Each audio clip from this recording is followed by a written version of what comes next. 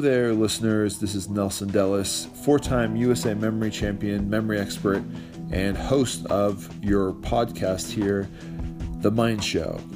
In this episode, we talk with Katie Kermode, who is a legend in the competitive memory field. Now, before we dive in, you may notice that there is no video this week. I'm actually traveling. This podcast is done from a hotel room in Park City, Utah, where it's nice and snowy, cold, and feels like Christmas. So happy Christmas to everyone out there, happy holidays. And as a reminder, as usual, I encourage every listener to go to the Extreme Memory Challenge website and take the test. This is part of a research project that I support to help find a cure for cognitive diseases, mainly Alzheimer's disease. Just take the test. You go to extremememorychallenge.com. Very quick. Takes about 5-10 minutes. And if you could share that with your friends, we're trying to get 1 million people to take this test. And we need those big numbers in order for the whole research to be worth it. So without further ado, let's dive into the podcast with Katie. And I hope you enjoy it. It's a good one. Hello and welcome to another episode of The Mind Show with me, your host. My name is Nelson Dellis, memory champion, and we are here with another memory champion, Katie Kermode, who is one of the best top memory athletes currently. And thank you for being on the show. How are you? I'm good, thanks. Yeah, happy to be on the show. Great. And so I wanted to start just kind of telling your story. What's your background? I mean, not a lot of people know who you are unless they're in the memory sports world like me. But who are you? Where are you from? What do you do? Okay. I'm from Manchester in the UK. Well, not originally, but this is where I live. And yeah, I got started in memory sports around about 2008. Although I found out about memory techniques when I was maybe 10 or 11 at school.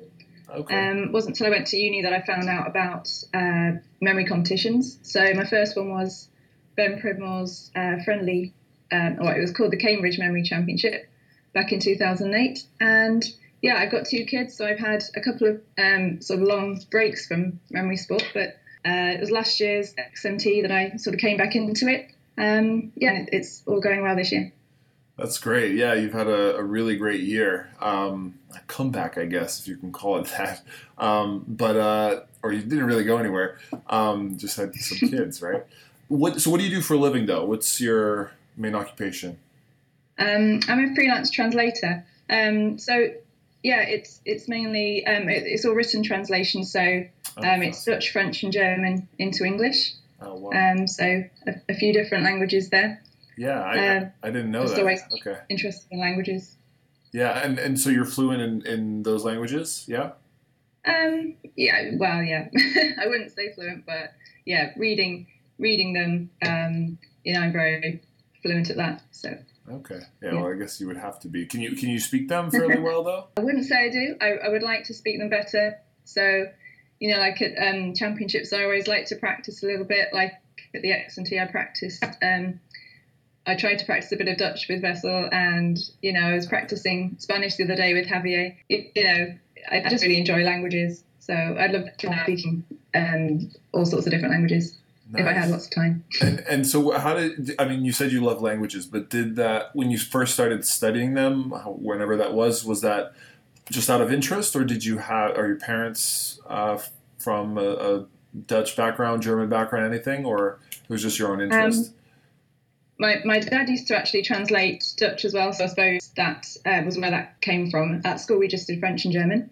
Okay. But I actually went to uni to do computer science instead, so I started out as a programmer, and basically because I loved languages so much, after a few years I just said, right, I'm just going to give this up and start out on my own and become a freelance translator. So that's what I did. Interesting. So, I'm focusing on the language part, obviously, because one of your top things is words.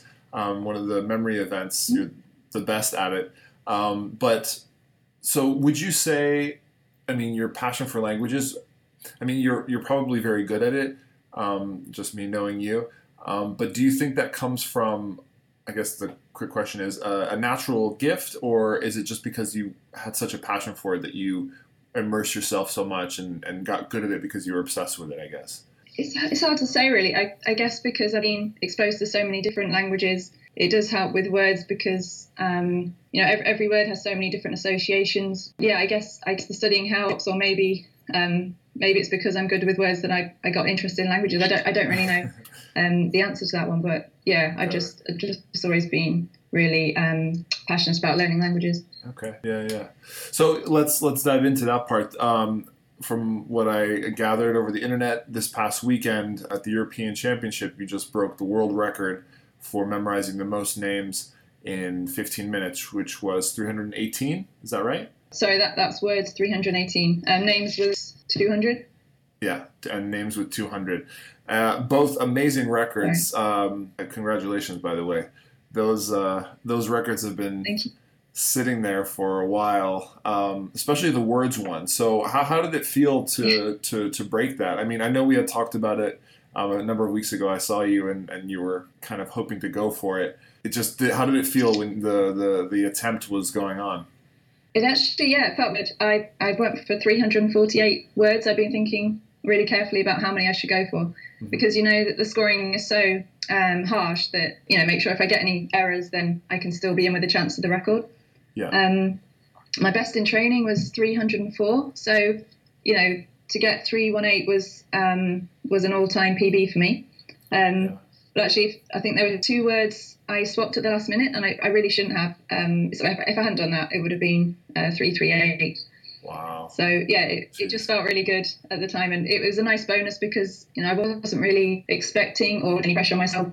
It was just a really nice bonus to get that. I was really happy about it. Yeah, that's amazing. So 318. Yeah. So for those who don't know, the way it's scored is there's a certain amount of words. You get 15 minutes, and everything's in rows of 20.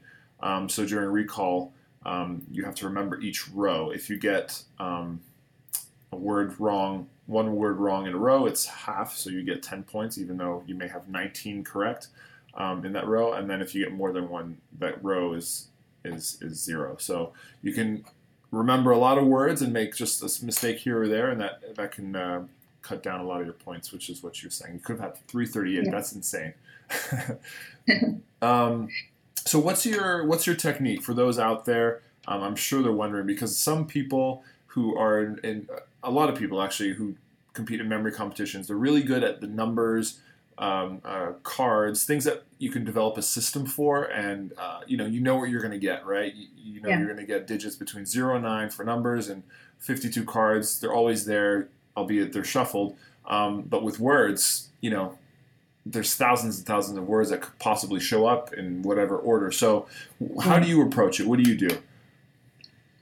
Okay, so I basically put 4 words in each location, which is a little bit unusual because I think most people do 2 or maybe 3. Mm-hmm. And really, the first time I read them, it's really just reading, and if there's anything that's visualize it in that location. But I don't try really hard to make images for the abstract words. I just sort of read them and carry on.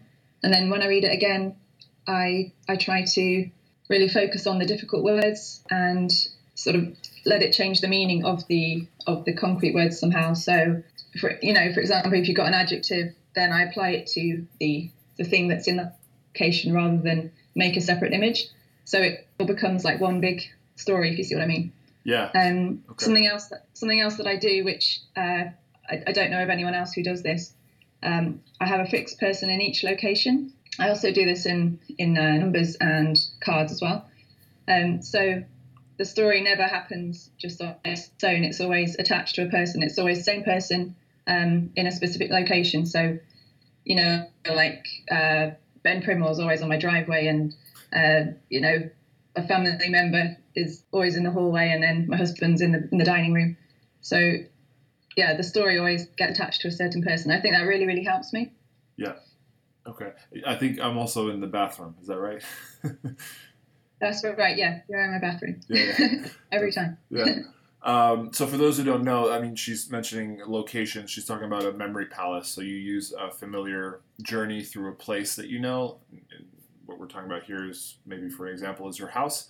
But what she's saying she does different is she'll have at each location, on top of the things she's memorizing there, a person, which I think that's an awesome idea, just because it probably gives so much more context to the random words, right? You can, Yeah, and you have the location. It just makes it probably that much stronger, right? that's right. So like if I see a word like impatient, then it's not like I have to just come up with a random image for the word impatient. Yeah. I just imagine that that particular person is being impatient, and that's so much easier for me to remember. Yeah. All right. So imagine let's just choose one of your memory palaces. Let's say you have one for your house. I'm guessing. That's right. Yeah. Yeah. The entryway, the front door. Who's there? Well, the driveway is Ben, and then my nephew, whose name is Sammy, he's in the hallway.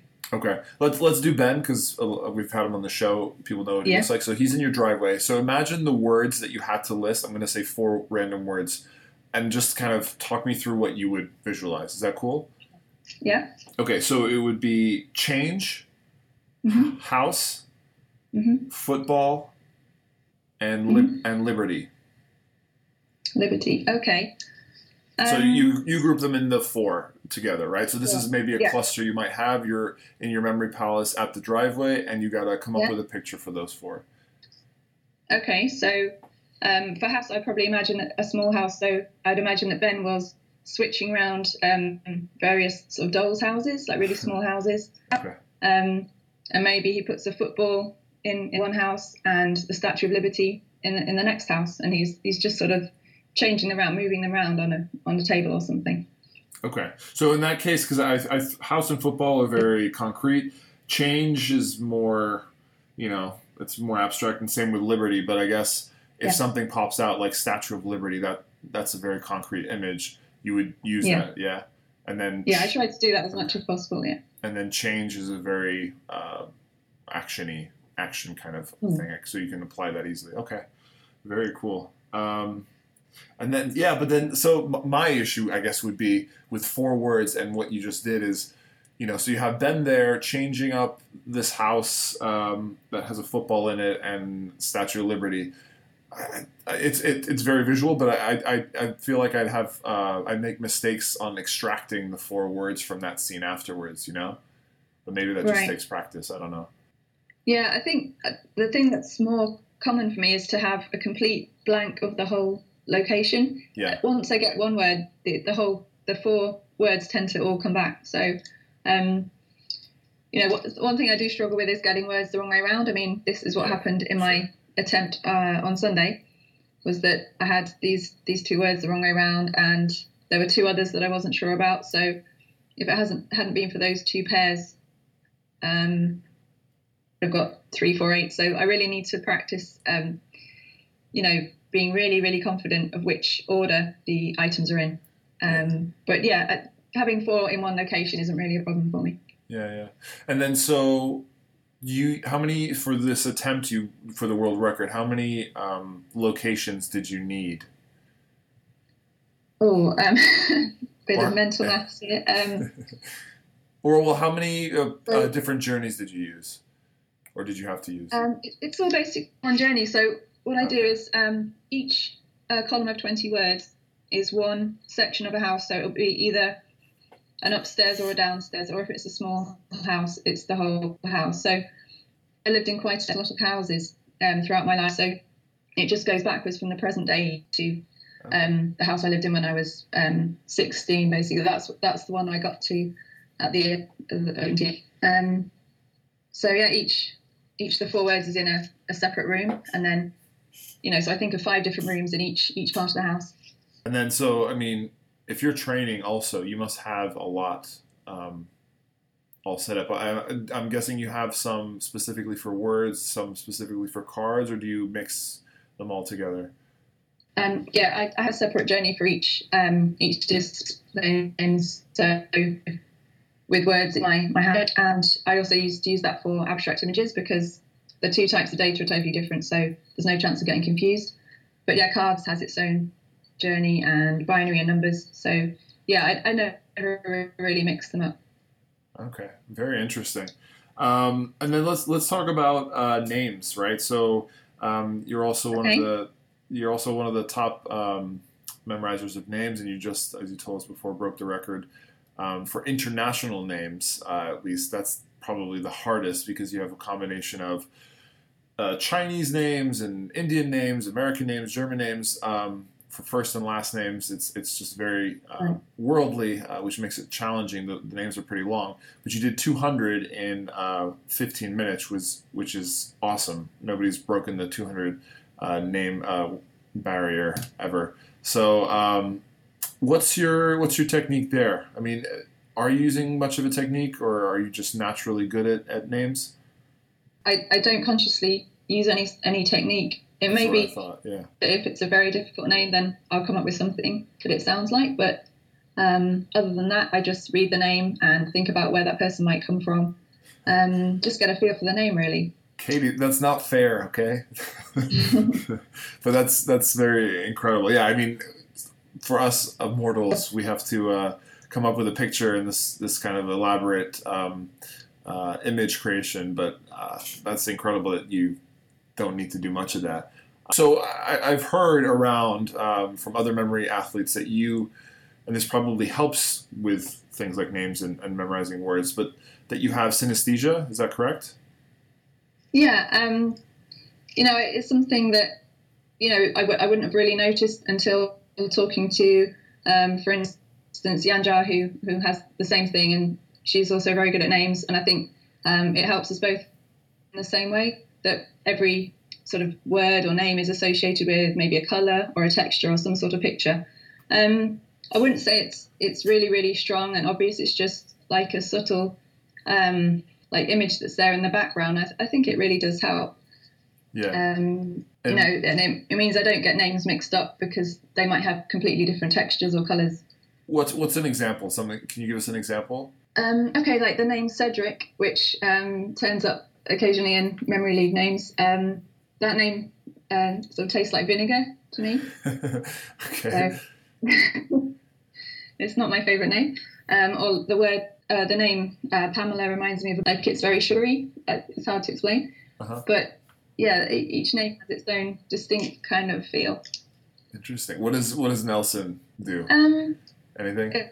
It's kind of blue and orange, and yeah, it's like it's sort of some water on metal, and it's blue and orange. Interesting. Okay, that's interesting.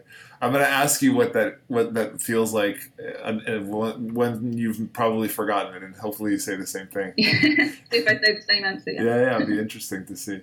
That's great. So you broke these two records at this European Championship last weekend. What did you end up in terms of your placing? Were you third? Yeah, that's right. Behind Alex and Simone Reinhardt. Yeah, I was really pleased with that because I knew I wasn't up to anywhere near Simon's level. Marlo and I had a bit of a friendly rivalry, trying to keep up with each other. And yeah, I was really, really happy to get third, and I was very happy with my points total. Yeah, what was your final total points there? I think it was 6,216, so nice. enough to get me up to 17th in the world, which is really, really nice. Yeah. I was very keen to get into the top 20, so yeah, I was happy with that. Nice, congratulations! Yeah, that's a top score. And what are your plans next for competing? Are you going to go to Singapore? There's the World Championships there, or are you done for 2016? Yeah, that's me done for this year, but I'm hoping to go to as many as I can next year. So if there's an World Championship, I'll definitely be there. And definitely if there's championships in the UK, then I'll be going. Yeah. Very cool. And so for people out there who aren't, they're just getting into memory sports and memory training, what are some pieces of advice that you could give? I mean, based on what do you do for training? Are you spending hours a day doing this? You probably can. You're a working lady and you have children. You probably have very limited time. So what's your training schedule like? And what do you recommend for someone who's starting out? I personally you can't have much of a schedule. Say my kids are doing something quiet for a minute, or they've gone to a friend's house or something. It's not something I can plan. I'm going to spend an hour a day or anything like that. But even I think if somebody's starting out, half an hour a day is it is enough to really make good progress, and try a little bit of each sort of discipline every day. A bit of cards, a bit of numbers. That's what I would do. Try and cover everything every day if possible. Another thing I'd love to talk about, just because it's been very impressive, at least to me, how quickly you've gotten good at this, is your cards and your numbers. From what I had never really met you until before XMT, but from what I knew about you was you were the best at words and names and not really much else, which was like the kind of, okay, great, she has weaknesses, that's good. But it seems like you've trained a lot and kind of tweaked your methods for some of the other more formal events like cards and numbers that require a system. Right. So what are you using? I know we talked about this, but to share with the listeners, what are you using now for cards and numbers versus what you were doing before? Okay, so before I had a 3-digit system and a 2-card system, but that was completely based on categories. And I had that system for, at least for the numbers, for about 8 years. Mm-hmm. And I just wasn't getting very fast at it. Okay. And about a year ago, I started using the system to make everything into syllables. So each 3-digit number would be pronounced as a syllable. But because I was using categories, the word that I was making with the syllable wouldn't correspond with the actual image, which sounds crazy now that I tell you, but that's what I was trying to do. Okay. Now I'm thinking, well, no wonder I wasn't getting very fast. Yeah. So I'll try and explain what I've got now. So the first and last digit of the 3 is a consonant with the major system, and the digit in the middle is a vowel. So like So 137 would be tick. So I imagine a big green tick. Okay. And cards is basically the same idea, but the 2 values of the cards, that would be the 2 consonants, and the combination of the suits. So there's 8 different possibilities because I'm using only the black first combinations. I'll explain that in a minute, but so there's 8 different suit combinations, 8 different vowels, and it's the same as the numbers. It just makes one syllable. And the idea with only using the black first pairs is something that Johannes Mallow created, I think, and also Alex Mullen uses this. So it must be a good idea. Is that instead of having 2,704 images, you have only 1,352. And you have, in each locus, you memorize until you get to a black first pair. So if it's a red first pair, I use the same image as I would do if it was black first, and then stop when I get to a black first pair. Does that make sense? Yeah. It makes perfect sense to me. But that's super clever. I mean, especially, simpling the numbers in the card suits, or the combinations down to a single syllable word, which is turning the cards into something that you're unstoppable at, which makes it that much more scary for the other competitors. That's incredible. So what's your best card time in practice right now? In practice, it's 21.14 seconds. Wow. Okay. Yeah, that's close. Yeah, I mean, I never thought I'd get to these sort of times. It's really crazy. Before I changed my system, my best was 36 seconds, and that it took me so long to get to that point, and that was just a complete one-off. So, after changing my system, I broke the 30-second barrier within 2 weeks. I mean, this is definitely the system I'm going to continue using because it's, I've made so much progress, and hopefully I can carry on because it would be so amazing to break 20 seconds. It still seems impossible. And this weekend in the competition, I couldn't even get anywhere near that. I mean, it's totally different when you're sitting there in the real thing, But yeah, sure.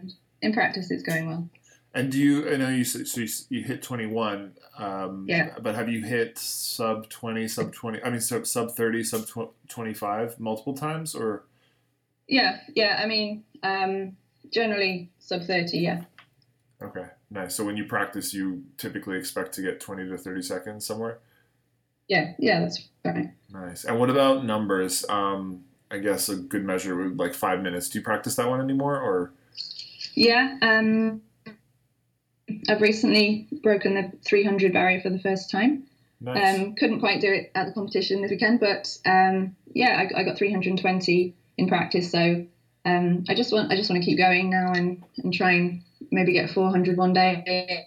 So that leads me to the next question. Like, what are your goals now? I mean, you obviously love to compete in memory sports, and you're getting better, and you love that. But is there something that's on like your bucket list? Is it getting that 400 digit in competition, or is it under 20 seconds in competition? Is it a championship win? What would you like to do?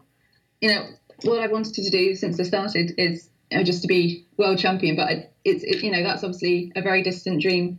Yeah, definitely breaking 20 seconds in cards would be great because that was just something I never ever dreamed of. When I started memory sports, I think the speed card record was maybe 35. Yeah. So when I got interested in reading about it. So yeah, it seems unreal, and it would be great to break 20 seconds. Yeah, that's a good goal. I would love to be somewhat close to that. Once again, I've never gotten that close, but I was around the 30-second mark pretty consistently. But I've kind of lost that speed. I would love to get faster. It's. I hope that comes back one day. One question I had for you, being a woman, I get this question all the time. Why are there less women in memory competitions than men? And I say I don't know. I usually say because women know that they have a good memory already, they don't need to prove it.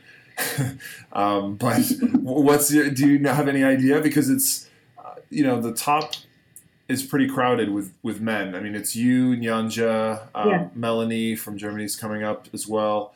There's some Chinese competitors as well, but most of it is men. Why? What do you think? Yeah, it's a good question. I'm not sure I know the answer. I mean, whenever I talk about memory sports to my friends, the men are always much more interested in hearing about it. I don't know why that is. I think some of the women just say, "Oh, isn't that a bit geeky?" It doesn't have the same appeal. Whereas the men are like, "Wow, that sounds really cool. I'd love to learn these systems." And I don't know why that should be the way it is, but it should be great if more women would would enter competitions and give it a go. Do you do any memory training, like on the side, like business wise, or no? I've given the odd lesson, but that's about it.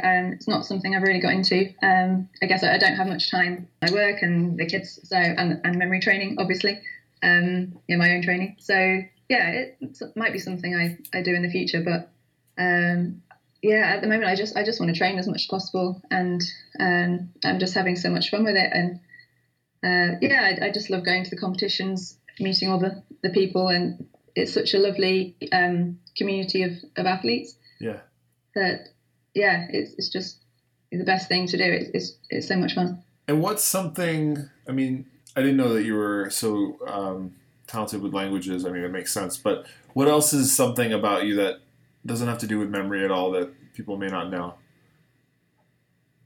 I'm a big football fan.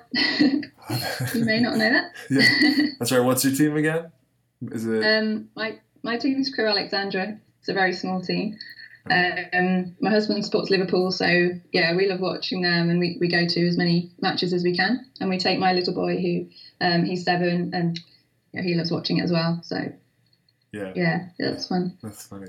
I wouldn't have pegged you as a football fanatic. Are you crazy about it? Like you'll like shout at the TV and go to matches and stuff, and yeah. That's awesome. I would love to see Pretty that. much, yeah. That's my voice, yeah. Well, that's great. Thank you so much for sharing some of that.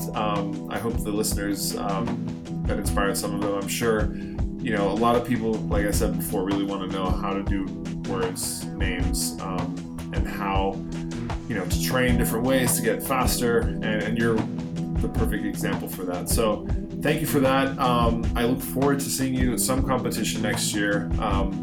You totally destroyed me at the Memory League Championships last month. So hopefully I can try to get some revenge at some point. But thank you, Katie. Good to hear from you. I'll see you soon. Great. Thank you for having me on the show. Good to talk to you. No problem. Bye, Katie. Bye.